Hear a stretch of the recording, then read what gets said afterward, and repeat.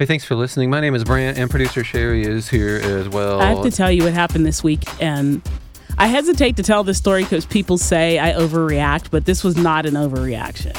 Okay. All right, so I was walking my little townhouse complex, and I had my headphones on, and I looked out of the corner of my eye, and it was a group of ducks. And there's no reason for ducks to be. I don't live by a pond, a stream, a lake, nothing. Hang on a second. Hang on.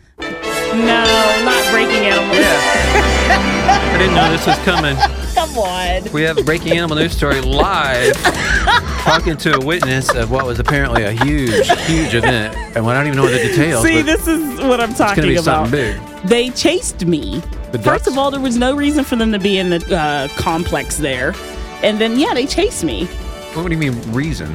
Ducks? Aren't they supposed to be around water? Hey, there's probably water nearby. There's no water nearby. There's no water nearby. Not for 7 or 8 or 10, maybe 12 ducks. And they were agitated for no reason. And I think because I had my headphones on and music was playing, I didn't hear anything. And I just opened my eyes to my peripheral and I saw them coming towards me. What happened? Well, I made a fool of myself running and screaming. Is that the breaking animal news story? No, this is breaking person news. Crazy lady runs and screams. Hysterical black woman runs. Claims ducks have no business in neighborhood. Film at 11.